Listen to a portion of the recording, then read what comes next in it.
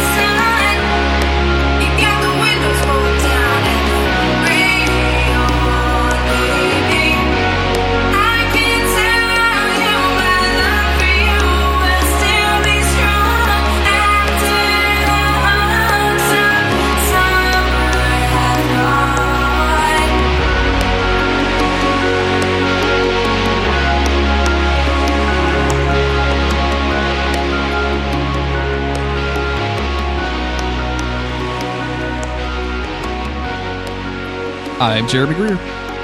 I'm Chris Mosier. And this is Monster of the Week, the creepy but necessary podcast where Chris and I are talking about every single episode of the TV show Supernatural. And we're in season 12. It's the hunks of summer, Chris. We're in the hunks of summer. I am just now realizing that we started this in the summertime, and that's actually kind of appropriate. So, like, this whole season is going to be really good. Like, we're going to finish in the fall, and, like, the hunks of summer will be gone. We'll have something new.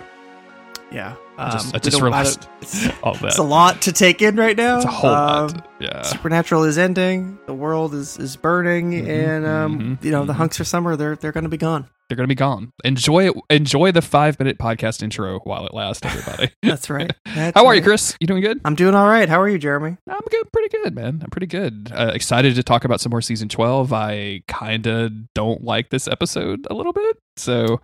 Okay. Going to be kind of interested to get into it. Yeah. I guess before we get into the main part of the episode, I just want to say thank you to all of our patrons at patreon.com/monster of the week. We very much appreciate each and every one of you. If you want to donate there and support the show, you can. Would be very much appreciated. You get all kinds of cool benefits. I am using most of those Patreon funds to just donate money to Black Lives Matter causes. Like, it's just going straight to theirs. So if you want to just avoid the Patreon cut and do that directly, like, I'll have a link in the show notes so you could just do that via Act Blue, and you can kind of choose where it goes, whether it's bail relief or NCAA or not the NCAA, the NAACP. We don't need to donate to the college sports organization. They don't need it right now. I mean, maybe they do, but not right now. Yeah, that's it. Patreon.com/Monster of the Week. We appreciate it. We love you. Chris, yes, thank you. Season 12. Remind me what's been going on. You tell me. Okay, last time on Supernatural, the hunks of summer are back, but Sam has been kidnapped by a member of the British Men of Letters, a cold and precise branch of the ancient organization. Not ones to sit idly by, Dean and Cass get to work tracking Sam down, clashing violently with one of Sam's captors in the process. But they are not alone in this. Joined by the newly resurrected Mary Winchester, they'll stop at nothing to save Sam. But all the while, Mary grips with the reality that she has found herself brought back to be a stranger in a strange land. Also, Crowley's tracking Lucifer. I forgot to add that part to this. Yeah, which is apparently very important for this season. Yes. This is season 12, episode 2. Mamma Mia, written by Brad Buckner and Eugenie Ross Lemon, directed by Thomas Wright. This aired on October 20th, 2016. Rick Springfield guest stars.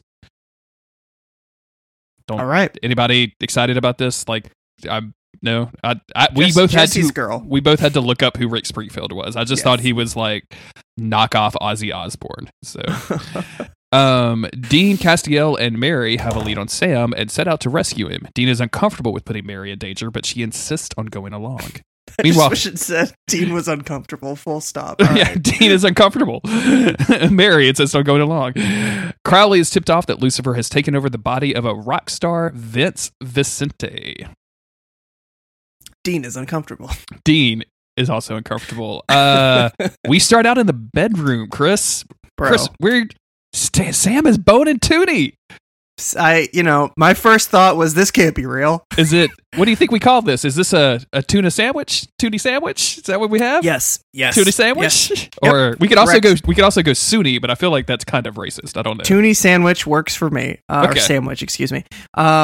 Yeah, so we open up and this woman who has captured and been torturing Sam is in bed with him, and they clearly have just finished. Sam cannot keep it in his pants. She keeps trying to ask him questions, but he just wants to go for it. She's like, so what was your childhood like? And he's like, I want my dick in something. Yeah. Yeah, it's a lot. It's most certainly a lot. I think it's a Jared Padalecki impersonator because it has a real hick accent. He's like, I don't want to talk about the hunters and want to put my dick in something. Hey! Wait, Tony! Sorry, I called you my brother's name during sex. That's weird. It's not what you think. Meanwhile, so we see that. That's our opening. And everybody collectively just goes, huh? Because obviously Sam, that's not real. It didn't happen. I know he's a freak, but she's a human, so he wouldn't be boning her. All right. Meanwhile, Dean and Castiel are still looking for Sam. They're on the phone and they've been searching different places. Dean's at the bunker. Cass is out in the field as he usually is, and he's putting in the work. He's putting in the miles. He's wearing out the soles of those angel shoes. And Dean suggests that Cass should maybe try checking in with real estate offices, looking for recent purchases of property in this area that they know Sam to generally be in. And that's pretty good thinking. That's pretty good thinking. I don't know how you would just acquire that information, but I think it's pretty creative of Dean. I like the logic there of being like, well, they bought a plane, so Yes. maybe So they're used to doing legit. something legit. Yeah, that's very funny to me. Maybe they're used to having money and not just squatting in wet pipe factories. Maybe they're used to renting wet pipe factories. I don't know. That's right. They pay a lease. I'm super confused about Castiel's powers right now. We didn't really talk about it, but he put Hat Winchester straight up to sleep. He seemed to struggle against the hexed up brass knuckle chick. Even even if I don't know, if you wanted to make an argument that every time you get hit by the hexed up brass knuckles, you get -3 to Constitution or something, it still seems like he could have just tapped her on the forehead or whatever. But that seemed weird. And now he's driving around to Missouri. He's driving a truck. I don't know where his hoopty went. I forgot what. I don't know what happened to the hoopty. Now he's in a hoopty truck. But he's wouldn't it just be faster to teleport? What is your status, Mr. TL? I don't know. Maybe Castiel, he teleports with the truck. He doesn't want to just pop up on somebody's lawn, so he'll pop up down the street and then drive up. Oh god, this is really good. You're just driving along, and all of a sudden there's Castiel in a fucking hoopty truck and a beat 'em up truck right next to you on the. And you're like, where did that go? I must have missed him in my mirrors. Yeah, he was in my blind spot. Oh yeah, so he's still in Hat Winchester's truck, isn't he? Is that the truck he's driving? Did he just steal that? Hat Winchester's truck. That's a stolen vehicle. Or is that guy dead, so he couldn't report it stolen? I like the idea of him putting a little bumper sticker on the back. It's I'd rather be back home in my bowl, and people just going what? What do you mean? What does that even? I don't understand. So yeah, he's off somewhere. Oh yeah, and this is where they're on the phone still, and Dean is like, man, it's great having my mom back, but this is weird as hell. I don't know how to talk to her. I'm fucking older than she is now. It's and I love Castiel's response here, because he's like, what have you said to her? And he's like, I haven't said anything to her. And he says, well, what has she said to you? It's wait, she hasn't said anything to me. It's okay, you just need to talk to her. Don't overcomplicate this. I'm going to hang up now, and then hangs up the phone on him. He is done with Dean Winchester's shit at this point. Dean doesn't want to overwhelm her, but Cass is like, dude, you're making this needlessly complicated. Yeah. Stop. And sure enough, Mary comes in the room, and after a brief conversation about Sam's whereabouts, just straight up confronts Dean on it. It's so you're worried about overwhelming me, huh? And he says, well, yeah, dude, totally. I'm a little freaked out about it. And she's like, hey, I just need time Like, I can just get all the porn I want to on the internet now. I don't have to go to a CD store. It's very confusing for me. Yeah. There's a lot of weird stuff. People are way into way more hardcore stuff than they used to be. Yeah, things have changed. Things have changed, and she brings up an interesting thing, which is that it's her fault that the Yellow Eye Demon came around and put his blood into Sammy, but that's not quite true. She's questioning. She doesn't know the full truth. Sorry, I dropped something. She doesn't know the full truth, so she doesn't know how she's going to face Sam when she finally sees him. I was also questioning around here why, and not in a this is a plot hole kind of thing, but just a why Mary isn't maybe more freaked out about Sam being missing. Because although she doesn't know adult Sam, it's like finding out that her baby was missing, right? Like the last time she saw Sam, it was her newborn baby. Like there's a, protective instinct there. But I think even as I was asking the question, there's so much weighing on Mary that I don't actually think her reactions to a lot of the stuff is strange. She doesn't really know how to feel or what to think, and she can't just go, "Oh, that's my baby, that's Sam, I need to go save him." Like that's not. And she does want to save him. But it isn't coming out in that same urgent way, like you would kind of think it would, being that she's his mom. Yeah, it's at a certain point, like she has to just completely stop processing something. Like it's it's bad enough that you get resurrected in your fucking nightgown, thanks Amara. But your sons are older than you. You're in the year 2016. Like there's a whole lot of things have changed. Your husband is dead. Your house is burned down. Like you're still kind of in Kansas. Like you're just like an hour away from your old home, and that's probably fucking weird. Like you know what I'm saying? Like I feel like just the Sam being kidnapped is just like okay, like it's just another thing. Yeah, sure, okay, yeah, all right. And he's how tall? His jeans are how big? 47 L's. What? 47? No, that's not possible. Your great granddad. Like, oh, it is. It is. Your great granddad had 38 L's, and I thought those were the biggest I'd ever seen. I don't know why I'm going hick all day today. Jesus Christ. It's happening, man. It's happening. So we cut back to Sam and Toonie it's again Toonie for the rest of this podcast. Sam and Toonie, they're continuing to have pillow talk. She is asking him, or she's sort of suggesting to him that maybe some hunters have been bought off. Maybe they're working for the enemy. I don't know what that would be.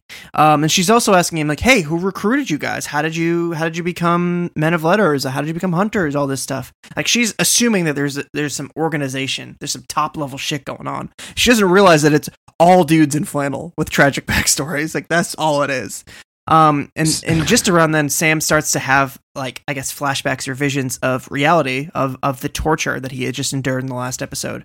And finally, we knew this was coming. Of course, he snaps out of it. He wakes up, and of course, he is still chained to the chair in the basement of this farmhouse. And Toonie is still sitting there. Slipped up. Toonie is still sitting there, interrogating him. This conversation they have in the like hallucination or whatever, where she's implying that all of these American hunters are whatever, and Sam is like, compromised? No, wait, I don't know that monsters are that organized. And I'm like, I know everybody tries to forget about the entire mafia monster that you left behind in Chicago with the djinn and the vampires and the werewolves having a war with one another. But like, that this exists, dog. Yeah, you were there. Yeah. You need to just tip her off to that, send her on her way. Yeah, like, hey, look, why don't you go handle this? I'll just do anything else but have sex with you in my weird head dream, and then we'll be fine together. Yeah, she's like, oh, I used a magic potion on you to make you like hallucinate this specific thing.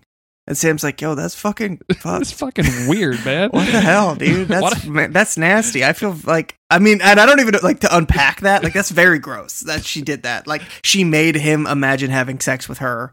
And then I don't know, like what the politics of that are tricky. I mean, it's torture, so I can't of course she would do some gross stuff. This is the second time that a woman has given Sam some sort of substance or cast a spell to make him think that he's in love with them, and it's the same writers. It's just Buck Leming that does this. Like it was with Becky, and now it's with Toonie. Like it's weird. It's a lot to take in. It's a lot to take in. I do like that he breaks out of it though. Like Sam has got like a like that iron bar of constitution in him, and he breaks out of it, and then she can't do the spell again. And I'm feeling like we've tread some of this ground in this scene a little bit, because she like grabs a knife and she's like kind of talking all vaguely, like if I can't break into your mind, I'm gonna have to break into your body. And I'm like, we just did that in the last episode, except it went the opposite way. We just learned that that's not possible. And then she like trails a knife up him all sexy like, and I'm like, somebody is getting kind of damp somewhere about this, and it's not Jeremy. Jeremy is just ready for this to be over with. Yes, it's a lot. So we cut back over to Mary. I guess we're back in the bunker. She's waking up telling Dean about how she was having dreams of John and all these funny stories and how he was a really great father. And Dean's like, yeah. About that. No, he doesn't say anything. But then Cass calls, and he's just in some bushes somewhere. I know he's like behind a tree or up in a tree. It's just a very funny image to me. It's just like leaves in front of his face. And he's wearing like this brown trench coat. Like you can clearly see the man from 200 yards away. It's very funny. There's a single tree in a field, and he's standing in it. And he tells Dean at first, like, "Oh, I found this farm that has been leased. It was leased by a British woman a few days ago." And Dean's like, "Well, do you think that it's can you go inside and take a look?" And Cass is like, "It's heavily warded against angels." And Dean's like, "That means that you have found it, my dude. You could have just started with that." Yeah, really buried the lead. He's like, "Well, it looks like this. There's a one with the British accent renting it, blah blah blah. It's heavily warded, but for angels." Yeah, okay. We should it, bro. We should just get Castiel to fly that to fly the truck around and just look for places that are warded against him. Like whatever is warded against him is going to be like a question mark on a map in The Witcher 3, right? Like you just got to go. That's a hot spot. You got to investigate that. It's spot. A monster den. It's got to be. So Dean wants to head there, and he wants to head out alone. He wants to leave Mary behind because he again doesn't want to overwhelm her. And she's like, "Bro, you're not going to overwhelm me? Great, good, let's go. You can't talk me out of it. I'm your mom." Yep. We go back over to Toonie, who is questioning Sam some more. She wants to know locations of hunters, passcodes for the Men of Letter databases and the bunker that they have access to, and also wants to know about his relationship with the demon Ruby, which shocks Sam. It's like, oh, wow. You have read the supernatural stories? I can't believe you're bringing up my ex. Don't appreciate that. I mean, like they there's a moment in here where Mary is like, they seem to know a lot about us, and I'm like, they have written.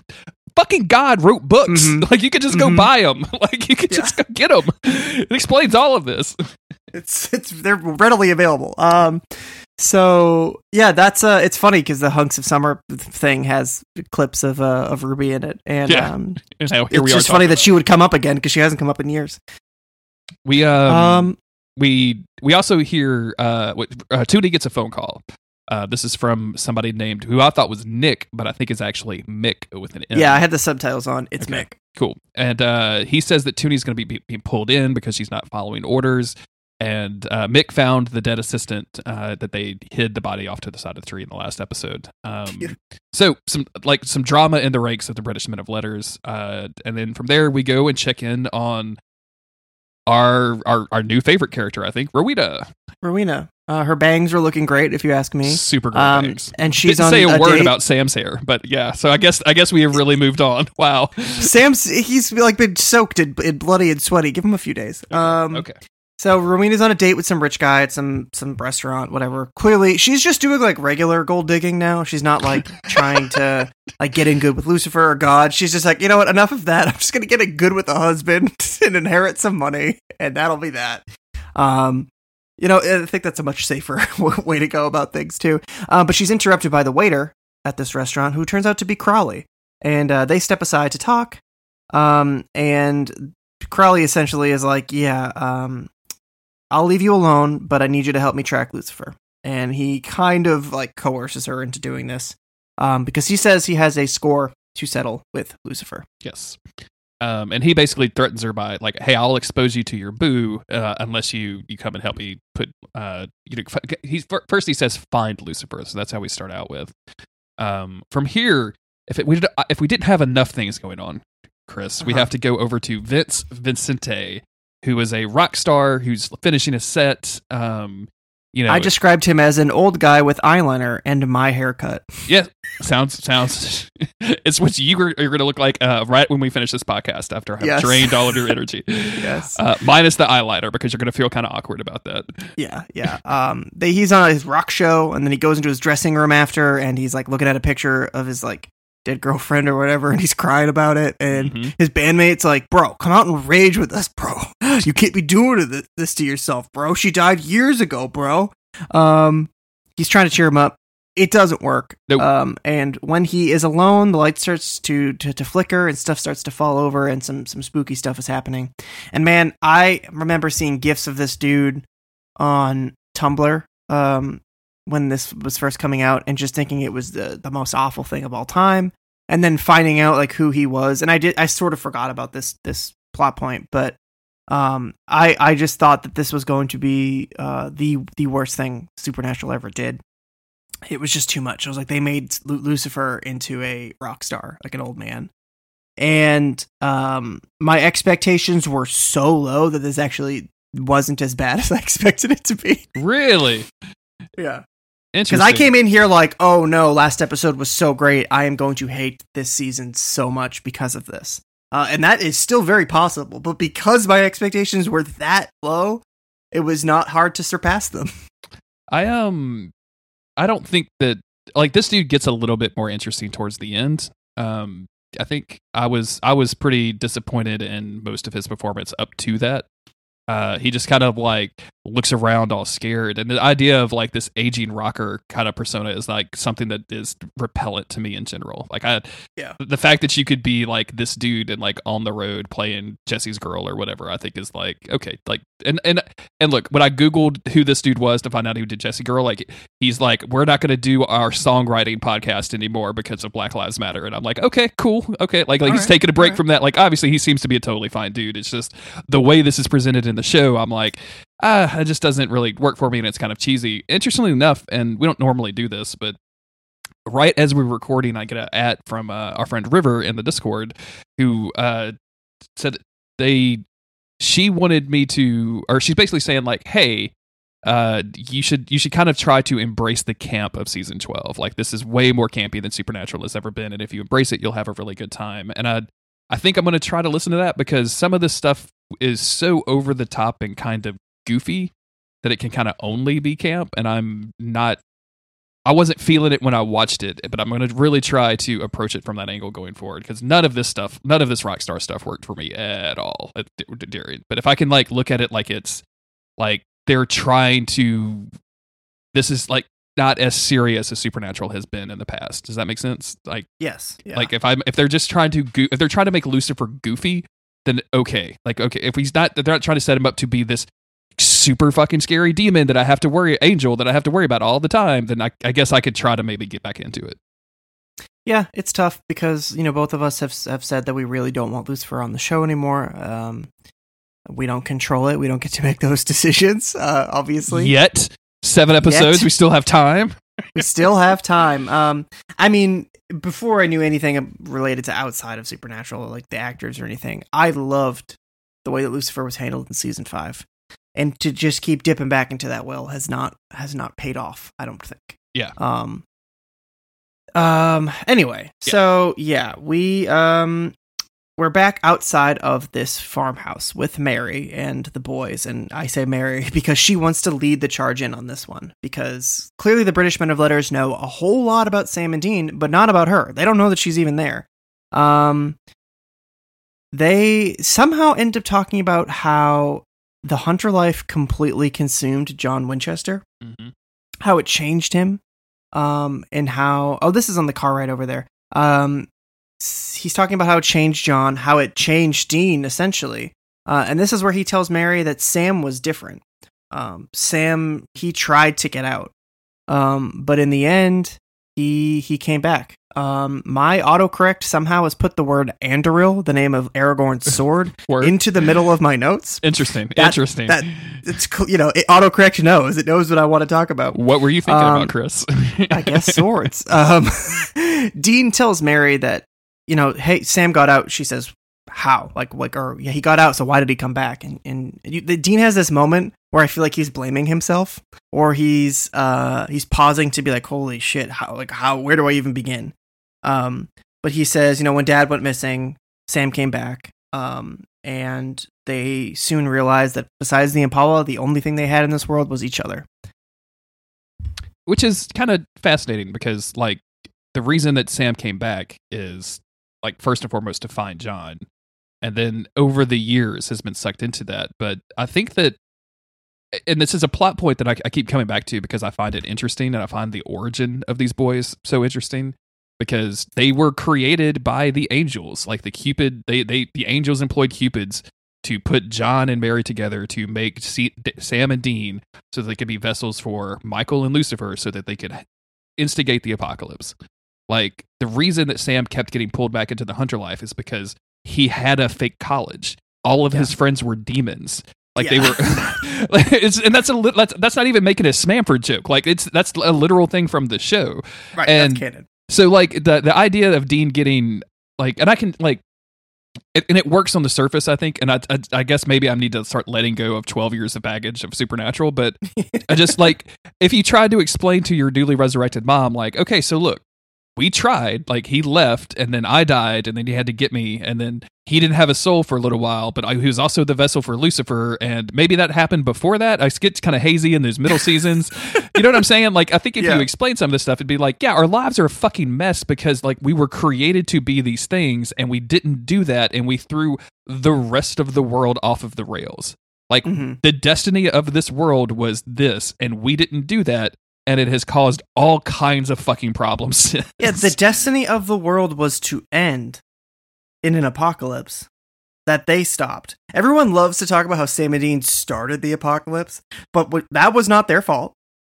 That was a destiny pulling them towards it, and they are literally the only reason that the world in Supernatural still exists. Exactly. As much as they have brought it close to ending, they are literally the only reason that it still exists. So yeah, cut them some slack, people. It does feel like the show forgets that. Yeah. Like how, I mean, and that when Destiny became like the driving force for season 4 and 5, it felt like it was sort of retconning some stuff, and well, it wasn't always great, but it lands it. Like it sticks the landing in the end, and I think it's important for the show to remind itself and its characters of what they did and what they had to fight against. It wasn't just Lucifer and Michael or God or anything like that. It wasn't just the apocalypse. It was destiny. It was their own destiny. It was all these forces working to make them do a certain thing, and they fought against it and didn't do it. And yeah, so whatever, Mom. Look, if you really want to sum up my feeling, whatever, Mom. Okay, we're here now. That's all that matters. Why are you on that ass, Mary? What if Dean started calling her Mary? Oh my god.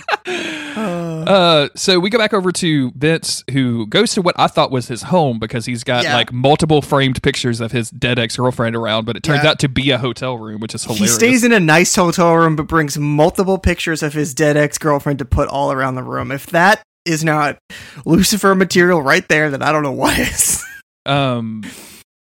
So we get this kind of cool scene of him washing his hands, and the water turns to blood, and he washes his face without realizing it. He looks up, and his face is all bloody. Kind of cool stuff here, like kind of good horror shit, I guess. I like this. When Lucifer tries to take Nick in season 5, and his dead wife comes to him, I always thought that was super creepy and super effective. And that is, I guess, I don't know what this says about me, but I like it. I think Lucifer's at his best when he's inhabiting the body of a woman, because it just feels like, as the audience, we know that maybe that's not what his true form is. He's an angel, so he doesn't have a gender, but he's portrayed as a man most of the time. So when he is pretending to be somebody's loved one, it just adds this layer of creepy. And he does it with Sam and Jess. And he's doing it again here and now. And I'm glad that they kind of brought this thing back, because it's always been very effective to me. I think it's very unsettling. He's preying on their weakness and their pain and trying to pull them in. And that's exactly what he does here. He appears to Vince here, whatever the hell his name is. Mm-hmm. He appears to him as his dead girlfriend or whatever. We learn that they had a toxic relationship and that she took her own life. But she says that they can be together again. And Vince asks if she's a ghost, and she says, "No, I'm an angel."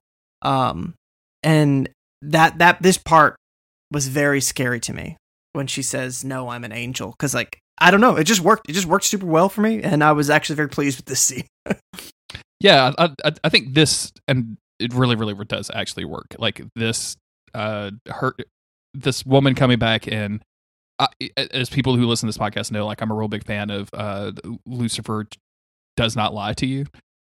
He just extremely snaky with the truth. So I'm an angel, and I will be inside you, and I can take away your pain, and we could be together. Like all of these things are true, just not in the way that the guy that played Jesse's girl thinks it is. Yeah, right. And like this is genuinely scary. The red eye effect that they have created for the eye stuff is used really, really well here. I think when like he actually goes inside of Vince or whatever.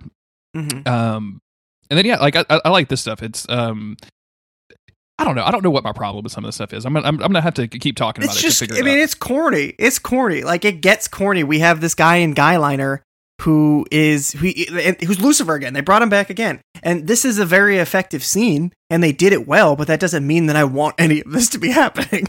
Exactly. Yeah. Leave it alone. We get the British metal letters going on. I don't know. So much other stuff going on. Why do we need Lucifer? Like he could just be out there. But anyway, it doesn't matter. We could have just had Amara kill him. I think that would have been wash our hands clean of him. Come up with a new villain. I don't know. Yeah. So anyway, Crowley and Rowena.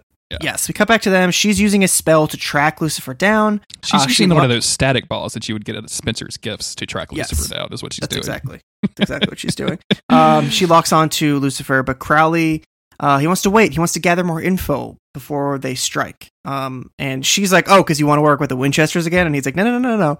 I'm going to make you work with me, and we're going to put him back in the cage. Otherwise, I'm just going to kill that dude that you're dating and ruin your life again. So Crowley is really, he's really manipulating her here and blackmailing her into doing this. I'm kind of angry right now because just in general, or I mean, yeah, definitely. But yes. Like we've set Rowena up to be an extremely powerful witch. She can obviously use the Book of the Damned in some remarkable ways. She's been shown to like kind of cozy up to Amara and be useful to Amara. We've seen her cast spells that have damaged Amara to some extent, even though she had some like people on her side. So the fact that she's kind of intimidated by Crowley saying, "I'm going to kill this human," feels like we just want to get we're just rushing to get Rowena into a situation that we want her in for the rest of the season, and it doesn't feel like I feel like Rowena would just like, "Oh, you want to fucking play? Let's fucking play!" Like, yeah. Now your head is on backwards for all time. Congratulations, Crowley. Because right now her only reward would be Crowley promises to leave her alone forever. Yeah, which of course he never would anyway. But yeah, I don't know. I think you're right. I think that they took away a lot of her agency with this shit. Because she'd be like, "Fine, fucking kill him. I don't give a shit."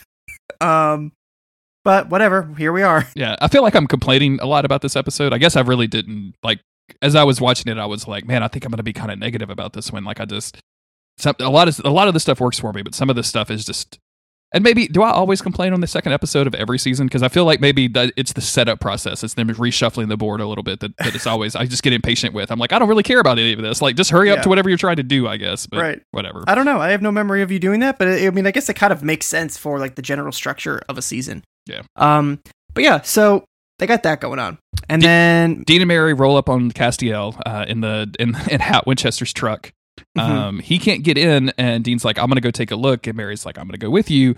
And Dean gives Cast, like, they have this entire conversation with their eyes that's something like me and Autumn would do. And I'm like, how long have you boys been married and not telling anybody? You're secretly married and you know it. So Cast volunteers, and he's like, "Hey, I can't go in because it's thwarted, but I am a super lonely guy and needs some company. Can you hang out with me?" And she's like, Mary "Yes, is like, I will." "Holy shit, my son's boyfriend is weird."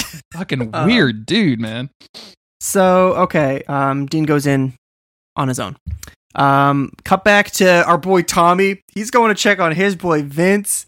And he's like, he knocks on his hotel door. He's like, "Whoa, dude, you're dressed up to the nines. What is the Black Parade here, bro?" Long story short, Lucifer inside the body of Vince says, "Hey, I got plans. Screw off." And he tosses this dude out the door. I am hoping and praying for my boy Tommy, hoping he's okay. Tommy, link me that GoFundMe, my man. I got you. I'm gonna help you, brother. Yeah, I got you. We'll put that shit on the Monster of the Week Twitter, man. Yeah. But yeah, Lucifer says he's got plans. We don't know what those plans are, but he's got plans. Cut back over to Dean. Definitely know what the plans are. We definitely know what they're. Lucifer has like two ideas. Yeah.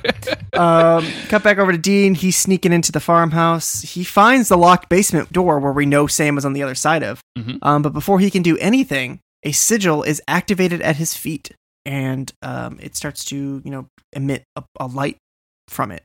I kind of always liked that there weren't any like magical trappings that worked on humans. Like a demon or a monster could like use its magical power to like pin the boys down or something, right? But you couldn't put a ring of salt around them and have them be trapped. Yeah. I always liked that magic didn't work like that specifically on humans. And this is a sigil, and I don't think it traps Dean necessarily. It just knocks him out so that Toonie can get the forklift out and get him down there with Sam. But I know. I kind of always liked that magic didn't work the same on humans, or there wasn't as simple. You can't just draw an Enochian sigil in the dirt and then have it, activate as a trap card for Dean Winchester. But they're playing fast and loose, and I'm sure that we've seen time and time again magic work on people, but hexes and stuff like that. Sure.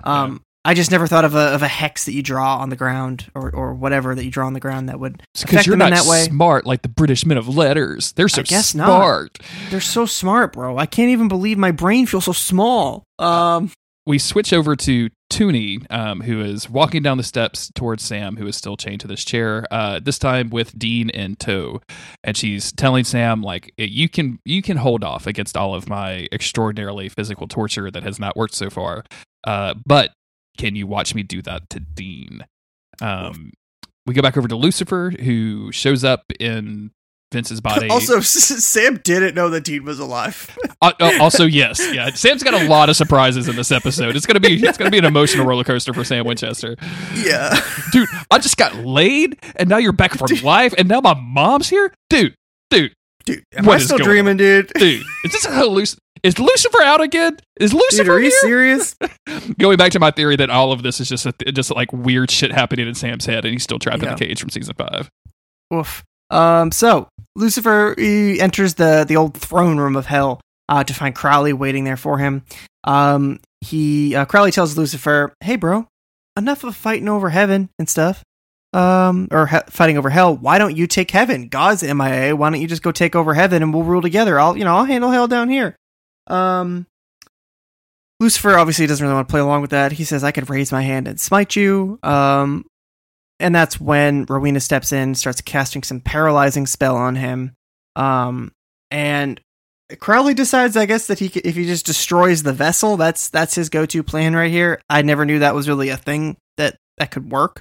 I think the assumption is that Lucifer has been, and I'll jump through some hoops, I guess, to justify this, but like Lucifer has been weakened by Amara. He's been burning through vessels. He knows he's going to burn through this one. So if they can get him out of his vessel, then Rowena can do magic shit to make put him back put him back in the cage. And the thing that doesn't happen here is that he doesn't leave the vessel. So even though we see this extraordinarily kind of cool CGI effect of his face melting. This is they do it. CGI. Yeah.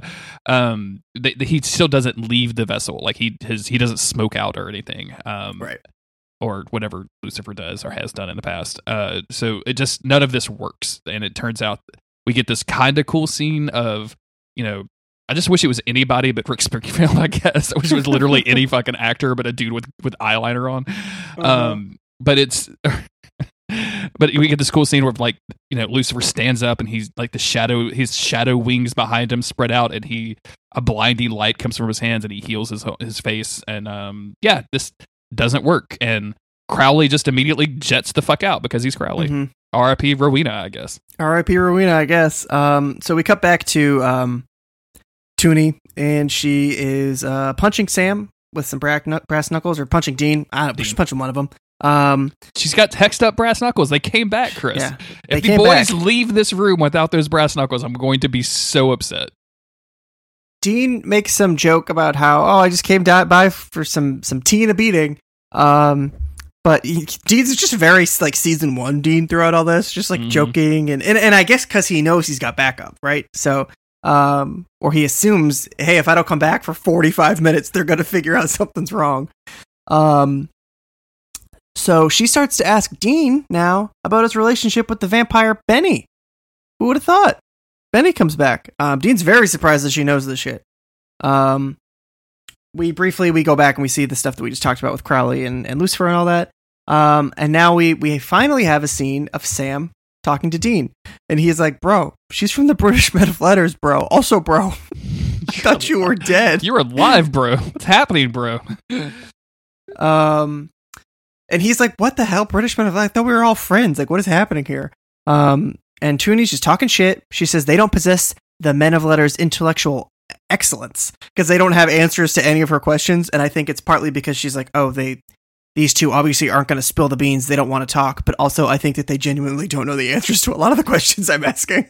Yeah, because there are no answers to the questions. Like, I want all of the locations of the hunters. Like, I don't know, check a bar somewhere. Like, have you looked at the Big and Tall store? Like, that's where Sam usually is, trying to get some new Wranglers. Like, I don't know, man. Like, they're all fucking drifters. They're what's Dean's favorite thing? They're Drifter Christmas or whatever. They're all fucking drifters, man. Oh, like, yeah. Like, I don't know we don't GPS tag each other. We're not sharing our friend location on our iPhones. Like, what are you talking about? Yeah, we don't even know which ones of our friends are even still alive. We think Tracy is, but nobody's heard from her in years. Nobody's heard from Tracy. She could have just retired. We don't know. We do not know. So she starts threatening more torture on Dean because he's not talking. And she's like talking about all these like skills that she has, and I'm over here like, not for nothing, but Dean did learn how to torture in hell from Alistair the demon. I just feel like whatever you learned in England is not as severe as the things that Dean learned in hell. That's all. That's all I'm saying. I mean, Sam got tortured by Lucifer, but Dean did get tortured by Alistair, and then actually get off the rack and learn from Alistair, right? He learned from the best, bro. Yeah, man, come on. I mean, it's a dark chapter in his life, but he did learn from the best. In the middle of this, Mary interrupts. And she's got a gun, and Sam, this fucking exchange is maybe the saving grace of the episode for me, Chris. It's Sam going, Mom? And looking at Dean, and Dean smirking and going, yeah. Like he was, you were waiting for your friend to see what happens at the end of the Red Wedding episode of Game of Thrones, right? Yeah. Like he was just I will take all of this torture. Oh God, it's about to he just can't contain himself. Yep. You're almost to the park. That's exactly what it is. That is exactly the vibe that Dean has right here. He has been bro, trust me, you just gotta watch the show. I know it's boring for a few episodes, but you are not gonna believe what happens. Just wait till you get to the part, okay? Just wait till the episode, man. And then the part finally gets there. And he's like, see, dude, I told you. I'm surprised that Dean doesn't have it because he's tied up with his hands over his head. I'm surprised he doesn't sneak out an iPhone so he could record Sam's face when he sees this. You saw all of the reaction videos on YouTube after that episode, man. It's kind of so great good. How there is this childish nature that comes out in the both of them. And it makes total sense because they're near their mom. More so with Dean because he actually had a childhood for a little while with her. But I don't want to call it cute, but it's kind of cute. It's kind of cute, yeah. It's kind of cute. So she comes in, she got the gun. There's a fight. She cracks Tooney in the head with that gun, but there's a lot of fighting back and forth here. Before anybody can really do much of anything, Dean does get the gun back, but Tooney has cut her hand and starts using fucking blood magic.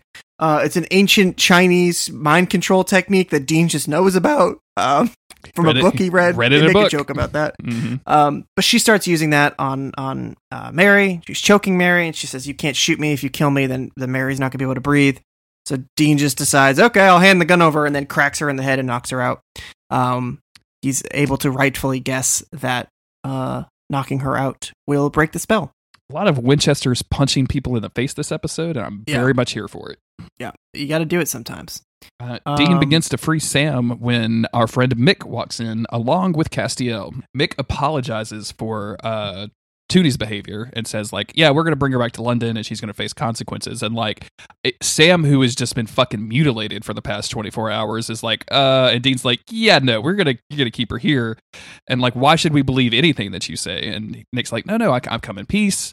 Like, I didn't bring any weapons. Like, there's a million different ways that I could have probably killed you if I wanted to do that. Instead, I powered down all of these wards, and I brought your attack dog in because he was sweating outside. And there's a really funny line where Castiel's like, I don't sweat under any circumstances. And I'm like, yeah. And then Sam, like his hype man back there, goes, no sweat. No sweat. No fucking sweat. No sweat. And then Mick looks back at Castiel, who very quietly says, no sweat. No sweat, motherfucker. No sweat. It's just this like energy right now. And Mick is like, all right, you guys are a squad. This is all right. I didn't realize y'all were the no sweat squad. This is great. You guys have dances? Like, can I join? Like, is there a secret handshake? I came in expecting Mick to be the bad guy that they kept talking about. Mm-hmm. And I mean, he could turn out to be a total scumbag. I don't know yet.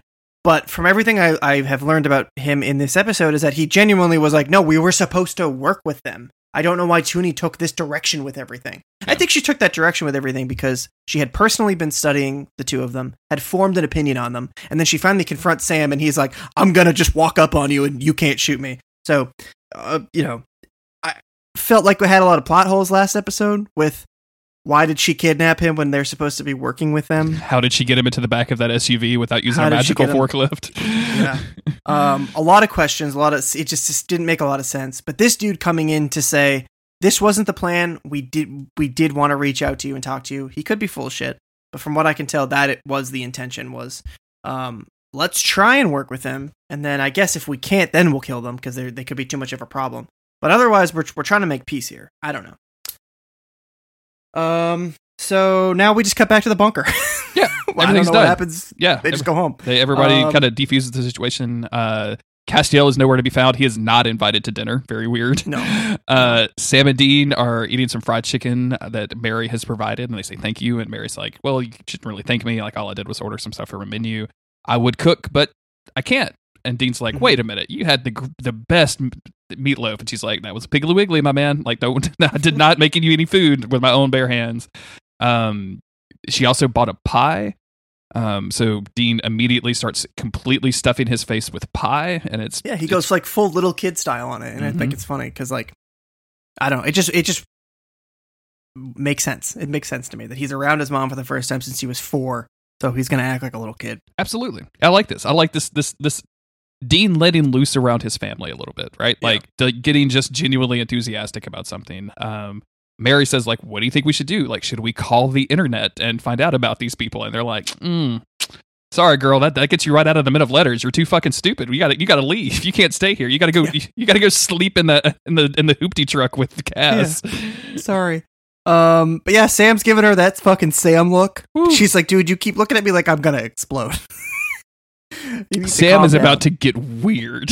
Yeah, he does not. He's ready to unpack some feelings that he didn't even know he felt. Sam is like, why are ears? And Mary just looks at Dean. He's like, he asked everybody that. Don't worry about it. And he's really, really, really sweaty. Why are ears? Sweaty. Why is no sweat? No sweat. And Dean's like, he's the weak link in the no sweat gang. We're still working on him. We're still working on his training. We jump back over to Lucifer, who... just really quick, I would like to say, no sweat is a state of mind. You know, you can be sweating. Yeah. But also, it is sort of a physical thing. Yeah. You also, like, you can be clammy and be no sweat, but you can't be sweating and be no sweat. You know what I'm saying? You can't be really nervously sweating. If I can tell where your armpit's in, you're not in the mindset, dude. Yeah, you're not vibing. You're not vibing. Yeah. You're not vibing. So Lucifer, yeah, he's sitting on the throne where Crowley was. He has Rowena subdued beside him. He says he's decided not to kill her. And she's like, all right, cool, great, thanks. See you later. Leave, bye. As if that would happen. But no, he wants to use her and her power and her access to the Book of the Damned and to keep her as his personal prisoner, because why wouldn't he? He's Lucifer. And she seems to be surprised by this, and I'm like, I mean, pretty much everybody saw this coming, my dude. Like, I don't know what you're going through. We go back over to the bunker where Sam knocks at the door to Mary's room and brings her some tea. I don't know if you drink tea. I do. That's really nice. Like, he's just getting closer and closer to asking about her ears. And says, "Yeah, this is it's so awkward, but again, it seems like this is something a little kid would think of." Like, yeah, definitely. Go and talk to mom or whatever, or go, like, you know, talk to just a family member who maybe you don't know that well, but you want to go say hi. I don't know.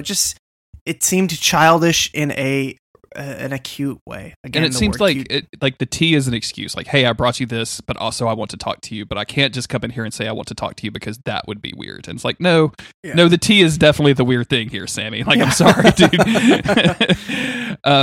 But he says, like, hey, like, if you never need to talk, like, I've come back a few times and not quite belonged and felt like that. So if you need to talk, like, you know, you could talk to me. And Mary says that she wants to catch up on, mother stuff, like the missing teeth and first crushes, and she can say I'm like immediately flashes back to that Kitsune he banged when he was 13 and is like, Sam immediately breaks out in a full sweat again. And she's like, I thought y'all were the no sweat gang. Why are you dripping on my floor? What is this? Sam, you know that's carpet. You can't just like clean that. What are you doing? You can't be sopping outside. Yeah, come on, in the hallway, please. I have to sleep in here. Sam. I know you're my son, but I don't know you that well. Samuel, middle name Winchester. You need to tell me. I've spent 33 years. So, she says they got a lot to catch up on, and he gives her Dad's diary. He pulls it out, and he says, "Hey, this always helped us fill in a lot of blanks, and it's how we have sort of kept John with us throughout all of this, despite everything. Having his diary here has really helped us out." And he's still sort of, he's teetering around the edge of really engaging with her fully, and it makes sense. But before he leaves, she asks him why he came back to hunting. And Sam is very suddenly, Jared is acting, and he is on the verge of tears as he tells her hunting is what my family does. And you can tell that breaks her heart a little bit because that's not what she ever wanted for them, and she tried to get away from that for so long. But it's like a bittersweet thing almost. It breaks her heart a little bit, but at the same time, she can tell that they really love each other, and the family is important to them, and that means something. They have a really sweet moment where, he had mentioned how Dad's diary filled in some of the blanks, but he says having her here fills in the biggest blank. And they hug, and it's very sweet. I feel like he also, like, just in case he wasn't able to get out that blank line, like if he got a little too emotional, he just had like some construction paper folded up into fourths and like had it written out with some crayons. It's like, you fill in my blanks or whatever. Like just in case. He was like, I'm gonna try it straight, but like maybe I need to revert to childhood Sam to get this to my mom, like to express this. You know what I'm saying? He's scribbling it out on construction paper with a crayon, and Dean's just kind of looking over. He doesn't see what he's writing, but he sees what he's writing with. Just kind of giving him a look like, What are you doing over there? The British men of letters are insulting our intelligence, right? Maybe now's not the time to just break out the coloring books. Right. I'm joking about this. This is extremely sweet. This is so sweet. It's such a nice moment. Sam, I'm reminded of the time where Sam and Dean get shot by those two random hunters and they go to heaven, and they are both in their own little personal heavens or whatever. And Dean relives a moment with Mary when John kind of ran out on her, and he comforts her.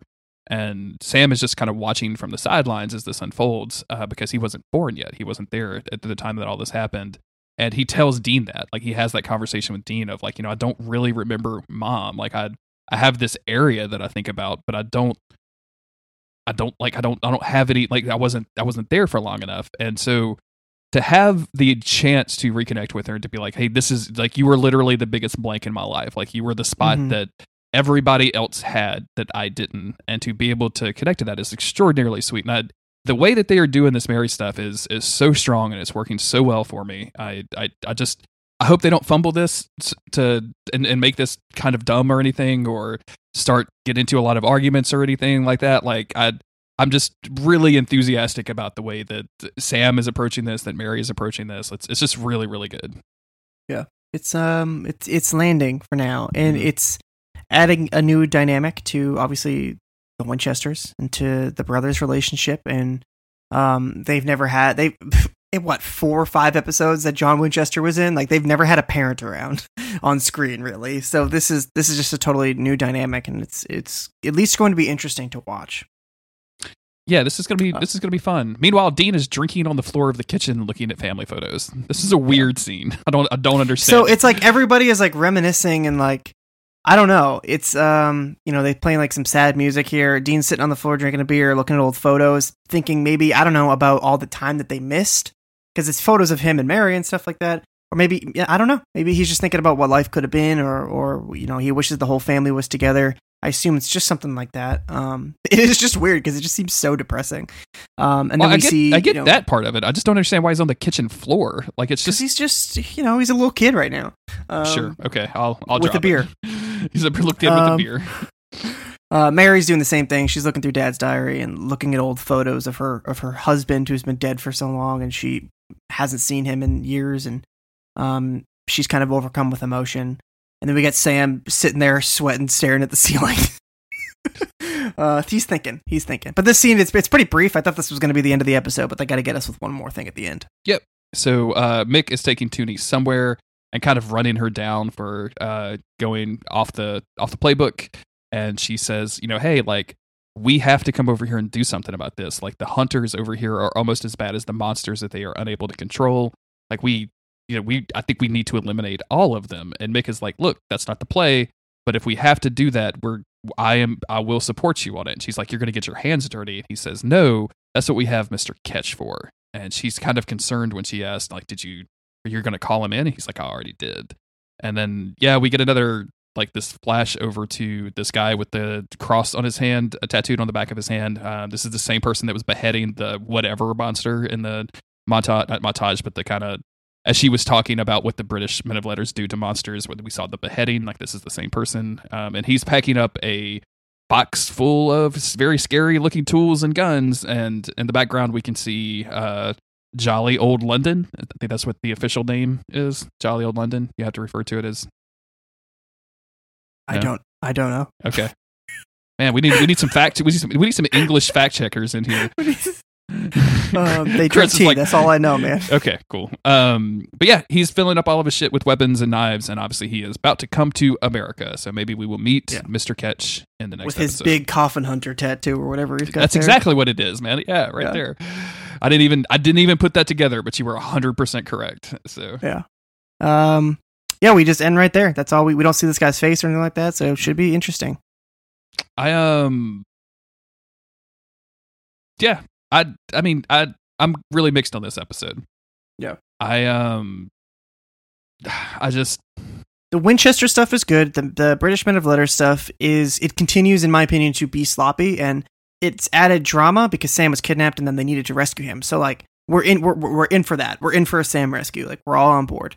But their motivations are not only shady for the purpose of the plot, but also kind of convoluted. Like we don't exactly know what the hell they're doing, or like some of what they're doing doesn't really line up. Meanwhile, we got Lucifer coming back, and he's an older rock star with eyeliner on, and it's not great to see. And they're adding in elements I think that on paper aren't going to play out in ways that we're looking forward to. For me, the bulk of this episode still lands because so much of it is focused on the Winchesters. Yeah. But I think that's why I enjoyed it. Whereas, I'm putting words in your mouth now, but the Lucifer stuff and the British Men of Letters stuff is still kind of iffy along the sides. I don't think I need to repeat myself on the Lucifer stuff. Like I'm just kind of like, okay, let's move past it. But the British Men of Letters stuff, I think is my core problem with it is that it tied in any way to existing hunters or to the Winchesters or to the idea that Britain would, like, this group of people would give a shit about what's happening in America. Right. Like, and if they were altruistic enough to be like, we need to rid the world of monsters, then they wouldn't be this like weird, violent, like they're setting them up to be like a violent kind of malevolent organization. Mm-hmm. So like, which is it? Like, are you trying to prevent people from being killed, or are you just really like killing monsters? And if it's both, that's fine. But if that's the case, why do you need the hunters? Like, you could literally just set up shop in America and just like put your same wards out that you're doing in England. And like, you could do this state by state. In other words, like, you don't have to kidnap Sam Winchester and use the magical forklift and then pay a vet to take a bullet that you put in. Like, it's just so convoluted and it almost all over seems the like place. Looking back on it, like they were aping another kind of show with all that stuff. I don't know. I see what you mean. I see what you mean. Like, so far, like, I'm totally cool with the way that these have played out because I'm just watching new Supernatural, so that's always a little bit more interesting. But they could really fall flat with all of this, and I could see it happening very easily. interesting. I was skimming the trivia section on the on the wiki just to see if there was anything worth talking about, and the entire pie scene that we actually gave him props for was not originally scripted. Like Jared and Jensen came up with that, and most of it was improvised from them and Mary. Or Samantha Smith, I should say. It's a very funny scene. Yeah, Dean was super funny throughout all of this. Jensen was killing it with those comedy takes. Dude, dude, I just, man. Sam's reaction face. You know I got to gift that one, my man. You know I'm going to gift it. You got to gift it. Yeah, that's maybe it's a good time to say this. A lot of times if we don't like an episode and we only talk about the negatives, which we didn't really do this time, but when we do that, we often overlook all the countless like funny moments or just like good brother moments or whatever, because they're in just about every single episode.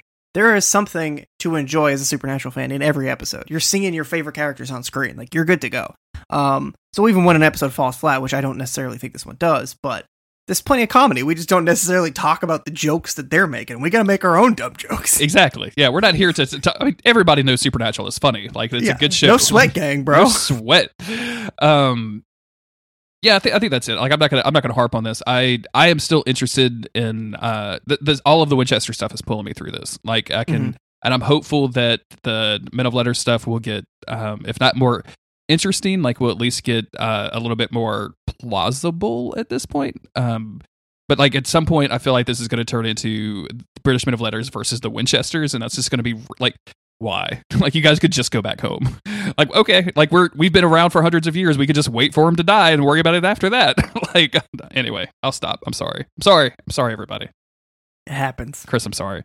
Thank you, everybody, for listening. Thank you to the patrons over at patreon.com/monster of the week. Thank you to everybody that's been saying nice things about the new theme song and the video that we did on it. We really, really appreciate it. It means a lot to us. If you want to check that out, go into the show notes. We don't have enough subscribers on YouTube to get our own like youtube.com/something. So like it's a string of letters. So you have to use a link and it's in the show notes. Go check it out. We have various social media sites and merchandise that you can buy. All of that stuff is at monstertweet.cool. Chris, you are whom? I'm at Local Twitter? Bones still. I'll never leave. Local Bones. Love it, dude.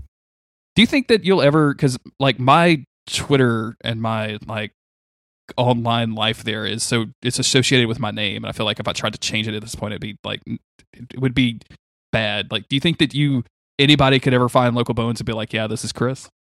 I don't know. I mean, my name is just right there. It says Chris. I only made it Local Bones. It used to be, it was like a misspelling of my own name, and it was like inside jokes, like my friends. And then I changed it to Local Bones as another inside joke from an old podcast. And now it's just Local Bones. And I'm like, just fine with that, even though those two words put together like have no bearing on my life in any way. It's just two words put together. I think there's like a clothing company with that same name, and I wonder if one day they're going to be like, give me your Twitter handle. Dude, make them pay, man. Make them pay. $50,000. Those big Local Bones bucks, all right? I've said it on 180 episodes of a podcast. It's mine. We created Local Bones Knows Gaming. That's us. It's branded. That's us. Yeah, there's no going back now. No going back.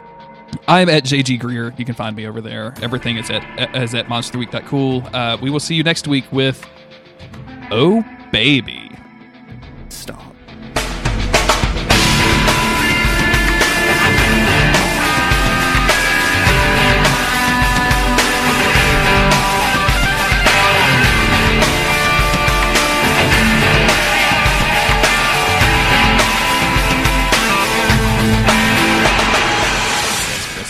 Stop it.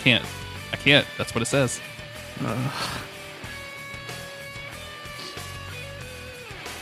My butt hurts. You've been sitting in that chair for a while, man. Too long. All right. I was starting to get those like the humidity, like drowsiness hitting me. Ooh, yeah. I just want to sit here and be still and go to sleep. I'm gonna thankfully I got the AC blasting in the other room. I could not sleep last night, and I guess I just like didn't account for how hot it was. Like, I was like 1:30 in the morning, and I'm just laying there sweating. And I could have turned the AC on, but I didn't, which was really dumb. Because I had already had the windows open with like the fan on and everything, and I didn't want to have to close on the windows, take the fan out of the window, do all that shit. But goddamn, this heat, it sneaks up on you. It really does. It's I get that thing sometimes, and this helps now because my phone can turn down the air conditioner, but like, I have to get up and go to the hallway. Like I can't. Yeah. I don't want to do that. So. And now I'm trying to not use the AC as much because of that one day that I overslept by 2 hours. Yeah. Which was that's like never happened to me ever. That's a nightmare scenario. Dude, it's so good. Just sleep all the time. Whoa. I keep dropping shit this whole goddamn episode. I have my, and it's just because it's my little AirPod case. It's just, I always like twirl it in my hand. I dropped it like 25 times this episode. My water bottle I knocked over 2 times. I punched my mic at a certain point. It's blowing up the feed everywhere. I love it, dude. I love it. Oh, I just did it again. All right, I'm gonna upload this audio. My butt. Get out of here, man. Get your butt out of here. Get my butt out of here. All right, I'll talk to you later. Later, man.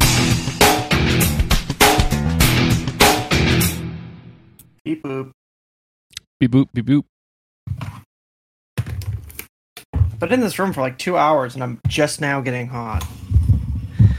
Thanks, summer. You put an AC in there, or? Not yet. I gotta put it in. That's the other room.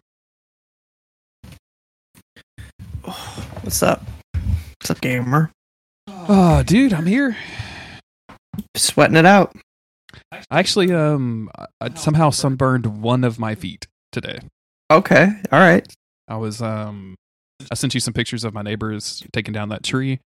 So I walked out there into my backyard, and I was just chilling on the fence, and then my 2 neighbors came over, and they were like, yeah, we're going to stand over here away from this tree that they're about to pull down, because it was fucking massive. Like, it was a huge tree. Mm-hmm.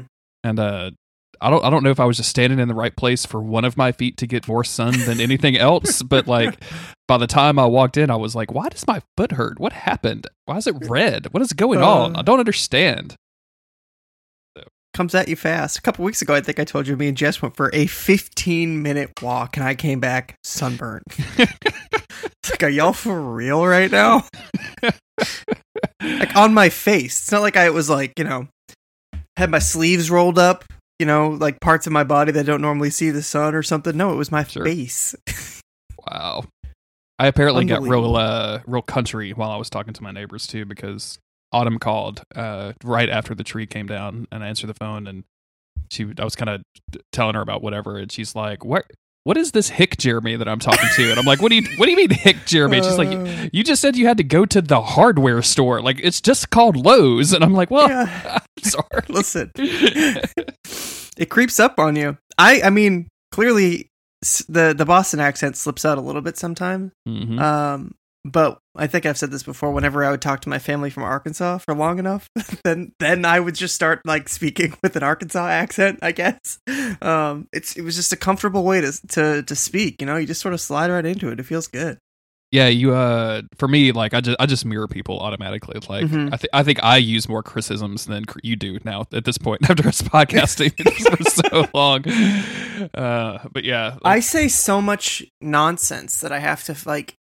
And I'm sure you do this with Autumn too, and I do it with you. You and I do this, where we just say these nonsense phrases or words that mean nothing to anybody else. Obviously, people listen to the podcast, so like at least that's like a public inside joke, right? But me and Jess will say stuff, and I'm like, I don't remember what this joke is, why I say it so often. But it has to stop. It just becomes a thing that you say, and it makes both of you laugh, and you're like, I don't remember why this is funny. Like, I just don't. Mm-hmm. Like, I have no clue. Yeah. Like the weird inside jokes. I think the best one lately is probably no potty, all digi. Because like that was just the dumbest fucking exchange of jokes from you and I. And then like I think it was so bad in that Zelda podcast that nobody asked about it. They were just like, whatever. It's just Chris and Jeremy making up words again. We're not gonna stop them. I appreciate that. I think most people it doesn't even faze them. They're not worried about it. Maybe if it was like episode 3 and we were doing that, which we kind of were.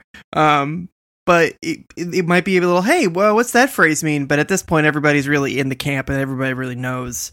We don't ask questions here because we're not going to get relevant answers. Exactly. Yeah. It's like the creepy but necessary thing. Like that just became like a thing. And now like it's everywhere. Like what do we say? When did Hunks come into the mix? Like I think episode 1, man. I think you came in strong with Hunks, and I thought it was amazing. I was like, I am on the hunk train, and it was just all hunks from that point forward. I know that like when we had been like exchanging like messages talking about the podcast, I feel like I had said hunks in there at some point. Almost definitely, yeah. Or I don't remember when I started using that word, because it was like shortly before we started the podcast that like hunk came into my vernacular. And I know that I'm trying to think. Maybe it was Mulder from the X-Files that I always called him a hunk. I thought it was funny to call him a hunk. Like, rather than being like, oh, he's hot or whatever, I just thought using the word hunk was a funny word, you know? It's not funny to call someone a hunk when they have a sex addiction, Chris. That's true. But I think maybe that's where I threw it around. And then, like, as soon as I saw Sam and Dean again, I was like, well, of course, these are like the primo hunks. Like, that's the definition of hunk right there. And here we are, 181 episodes later. Gary messaged me today and was like, really good job on that music video you did. Like it looked really professional, like everything looked really nice, and I was like, oh, thank you very much. Like, I didn't expect you to watch it. Like, it's just full of hunks making hunk faces. Mm-hmm. And he hasn't responded to me yet. I'm like, oh, yeah. Podcast nice of my dad. over. Nice of my dad to reach out to you like that. Yeah, yes, that Gary. That's who I like to pretend. me and Chris's dad do a podcast called Days of Future Cast, where we talk about X-Men. My dad is very opinionated and a lot younger than you'd think he was. Only a few years older than me. Yeah, you just got started. You know what I'm saying? I actually have no idea how old Gary is, now that you say that. Butterfield is the exact same age as I am. He's like a couple of months older than me. Like, we're pretty close. So like 66. Cool, 60, cool. 66, 67, something like that. Yeah, definitely. Yeah. Oh, man. We just recorded, so like I don't have a lot of like I still haven't played any games. Yep. I that video that we talked about in the last episode, I like was finishing that this morning, which is at the time of recording, this is Thursday, which is the day that the podcast came out. So I was making art for it this morning. Last night I managed to get the video uploaded to YouTube without the thumbnail that I wanted or anything. I just wanted to get it out to patrons early. So people started seeing that last night, and it was like I was falling asleep in the bed, and people are saying nice things, and I was like, I can't watch this. I just got to go to bed. Yeah. But then I woke up and I like edited the podcast as fast as I could because I'd been focused on that fucking video for so much. I forgot. Oh yeah, this is the main thing that we do. Like it was worth it. The video will get like 100 views or whatever. The podcast is way more interesting to people. So yeah, it was worth it. It's a great video. Yeah. It was fun. Proud to put the Monster of the Week name on that and claim credit for it. Yeah. Well, I mean, you know, you're part of the That's team. That's what people keep being like, great job, guys. I'm like, let me make it clear. I had nothing to do with this. All these talented people did this. Please do not blame me. I went back because I was looking for our first conversations when we first started talking about doing the song when you had sent it to me, and like you and I went back and forth on the lyrics. Like you wrote some of the lyrics, some of the jokes and everything. So well, yeah. So like you were also one of those talented people, Chris. Wow, I will take it. Thank you so much. It was a pleasure. No sweat. Yeah, no sweat. Yeah, this could be another no sweat episode. I am so impressed with somebody like Dylan, who you can just be like, hey, I want you to do like a different version of the song that sounds the same, and he's like, yeah, no sweat, and then it sounds amazing. Like that's fucking bananas to me. Same thing with Heather. Like you just gave Heather some lyrics, and like she was like, yeah, I got this, no sweat whatsoever. I'm very pleased with it, and I hope everyone else loves it as much as we do. But you know what? It doesn't really matter because we're tickled as pickles, Jeremy. We're tickled as pickles, and we're already planning a 9-minute podcast intro that I'm so excited about. We get those creative juices flowing. It started with the 9-minute podcast intro, and then, we were just texting like 20 minutes ago while I was like trying to write stuff again. Last couple, I wrote the novel, quote in quotes. Have mostly ditched it because of the rewriting process is so painful, and I keep coming up with new ideas that I want to jump to, and it's just I'm not really sticking with anything. I'm just bouncing all over the place here. But it's sort of like a get out of jail free card I gave myself was, we can work on this new thing, and even though it's completely different and like a totally different style of fiction, you can pretend it exists within this same fantasy world because it's fantasy. You can do whatever the hell you want. So that's what I've decided for myself, and honestly, I think the creative juices got got flowing talking about podcast stuff this morning. Really? And I wrote a page. I don't know how many words it was, but it was a full Microsoft Word document page this afternoon. And it's the first time that I've done that in quite a few months. So it felt good to get back to it. Starting, like, first couple sentences always feels impossible. But, starts flowing out again. I just want to find a way for this to be a, like a collaborative project. Because we have so many incredible creative friends who I look at what they were able to do and I'm just like, holy shit, this is so much better, so much more interesting than anything. What have I been doing with my life? Yeah. Why didn't I learn a skill? Right. I have a lot of ideas and I have a lot of, I have a lot of practice writing, I guess, because I've been doing it for a little while. But that's like, I mean, no offense to writers, like books are my favorite thing, but writing's boring. You look at somebody who looks like a dope, like who makes great music, or just great art or whatever it is. And, it's just so cool to see all those things. And, people make videos or whatever. So when you just got written word and it's 9 million words about some fantasy boys that you made up and they're all sad, it's like, no one's interested in that. Yeah, I have listened to Don Henley's Boys of Summer approximately probably 5,000 to 10,000 times in my lifetime. You think? Like just because I used to really like that song and it comes on the radio all the time or whatever. And it's about like maybe a 5 or 6 minute song or something. Yeah. But like my favorite book in the world takes me like 8 hours to read. Like I haven't read it 5,000 times. Right. So there's your problem. So I keep thinking, oh, wouldn't it be cool to put it out this way? Because as much as 2020 is a hellscape, it's also not I don't know 1950 anymore. Like the only way to tell a story is no longer through a novel, right? Like. Yeah. I'm just spitballing here. There's so many more ways to be creative, and I would like to try and find one of those ways and collaborate with other people like you, and tell fun stories. Because you see that like the amount of fun people have on like Critical Role or whatever these D&D shows where it's like a collaborative storytelling thing. Mm-hmm. I know it just seems so cool, and it just seems like I can get excited about my own ideas. But then whenever I like write them out, it's never exciting for me. Granted, I have shared so little of that novel with anybody, so I don't know how anybody else would feel about it. Certainly, excitement is probably not what they would feel. But anyway, I know I get excited about ideas, and I just want to like have other people involved in it because that makes it a million times better.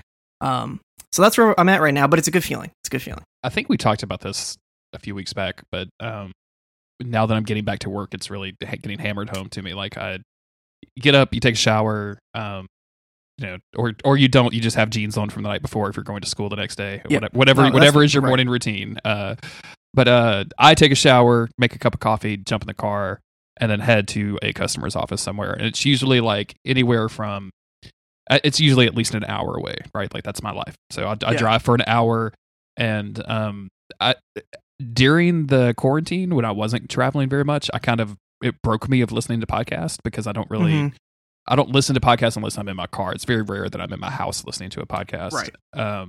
You have your routine. So I've been listening to music a lot more, and even stuff in the background, or even if it's like something that's in your face or whatever, like it turns my brain off in a way that I can all of a sudden get all of this creative energy to do stuff. And I think that that's part of where wanting to do the video came from, but just wanting to do something. Like I just get that urge to like, I want to do something. And I find myself like very dangerously grabbing a pen and like writing down ideas of like, I need to talk to Chris about what if we did a horror themed blah, blah, blah, blah, blah, blah, blah, blah, like all this stuff. Right. And like, and then I get home and I'm like, okay, I'm going to go work on this thing.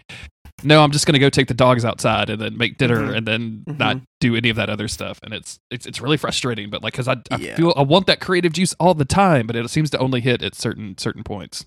We used to talk about how like be like between like 10 and like 1. Oh, dude. in the morning, afternoon, where it's like I have so much creativity right now, and but energy, I'm working. Man, that's my primo energy hours. That's big energy hours for me, man. That 10 a.m. to 1 p.m. is great, and then go get some lunch, and then I'm dead for the day. Take a nap. I'm dead for the rest of my life. God.